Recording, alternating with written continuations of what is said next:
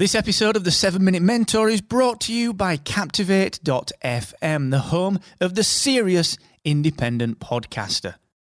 With a unique toolkit dedicated to helping you to grow and monetize your podcast audience, you should get started today and take 7 days on us for free at Captivate.fm.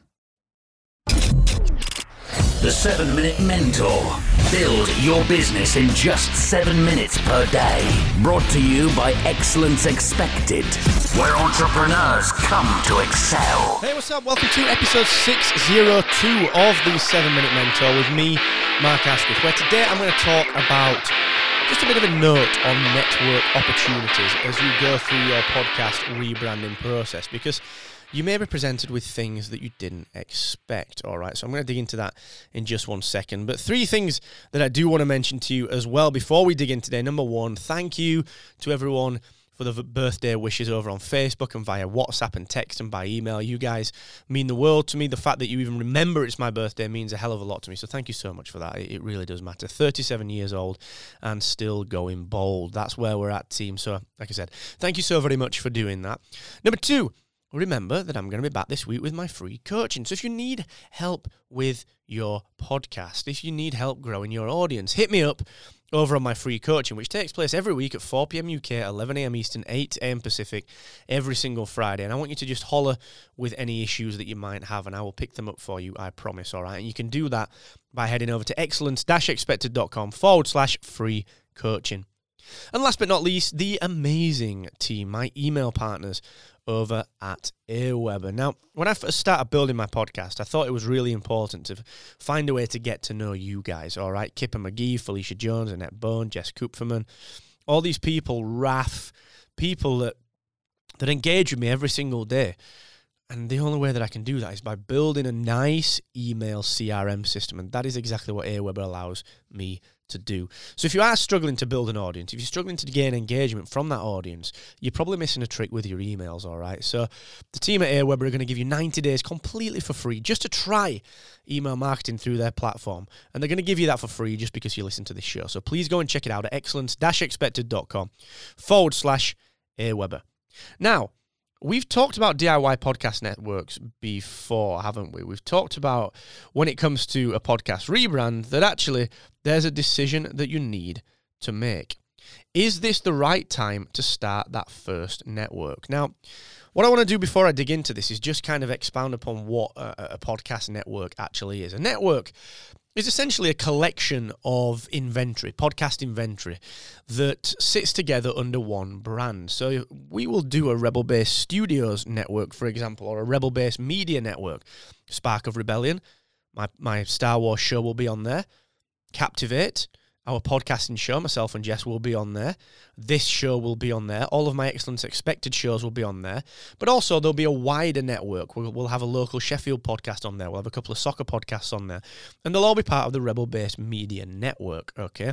And it allows us to group things together, and in particular on our hosting platform, Captivate, look at the stats across the entire network, for example. And it's a way to start to work with brands as well. And essentially, that's what the big guys like NPR and Wondery do. Wondery is a network. Midroll is a network. Podcast One is a network, all right? But at the lower level, at the level of you and I, we can become a network ourselves. And the way to consider this is that when I started my second solo podcast, so this podcast, The 7 Minute Mentor, if you remember, I had 150 episodes of Excellence Expected Volume 1, which were interviews, and I broke them up into 4 categories: leadership and marketing and startup and so on, and personal development. Then I did my second season, which was kind of like a one-off season, the straight talking guide to creating your first product and launching your first product. Now, these were all part of the Me network, the Mark Asquith network, including this podcast. And the reason that I did that was that I could then, I can co-brand the cover art, I can put my logos on all of the cover arts, but I can keep people within my ecosystem. But also within Spotify, within Apple Podcasts, you see links where it says things like more from this publisher. All right, more from this publisher. And what that means is that when people click on that link, they'll see everything within my network, just my network, okay? Now, you might be thinking to yourself, well, Marco, why am I listening to this? I don't intend on creating any more podcasts. And my answer to that is not yet, all right? Now, If you host with a host like Captivate, for example, we nurture and we actively encourage those creative moments. Those Sunday night, jump out of the shower, register a domain name and spin up a new podcast ideas. That's why we don't charge you per RSS feed. It's why we charge you based on your network downloads, okay? It's a much better pricing model. It works for everyone, okay? So we allow you to spin up multiple podcasts. And the fun thing with this, the really fun thing with this is that even if you don't intend on creating your network straight away, what I would urge you to do is look at your back catalogue. How can you use your inventory to maybe make it easier to access? Can you create multiple feeds to show your archives and make those a network? Or if you're just starting a show from scratch, or if you're rebranding a show that doesn't have, any more than 200 episodes under its belt already, if you're rebranding a show, rather than simply putting a cover art together or writing all of the show notes together and the episode descriptions and the show descriptions and the show title, rather than doing that in a silo, why not just start to think ahead? So, for example, my good friend Steve Lazarus, who runs Your London Legacy, when you're building your London Legacy out, Steve, why not just pop on the cover something like part of the Legacy Podcast Network? There might only be one podcast in that network, but you staked your claim, all right? And if you add your New York legacy, your Manchester legacy, your Sheffield legacy, your Tokyo legacy, guess what? It becomes a brand, okay? So, like I said, I'm not forcing you into this network, but what I'm saying is that there may be an opportunity, and I'm a big believer in DIY podcast networks. I am. I spoke to Steve and Dan at Pacific Content over at the Rain Podcast Business Summit a couple of weeks ago. Great guys, had a couple of drinks with them.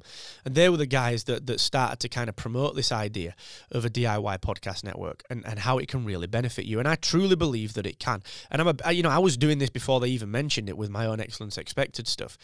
And I don't want to force you into it, but what I don't want you to do is to have to do work later, even if right now you've only got an inkling of maybe wanting to do more with podcasting. Just think about the opportunity.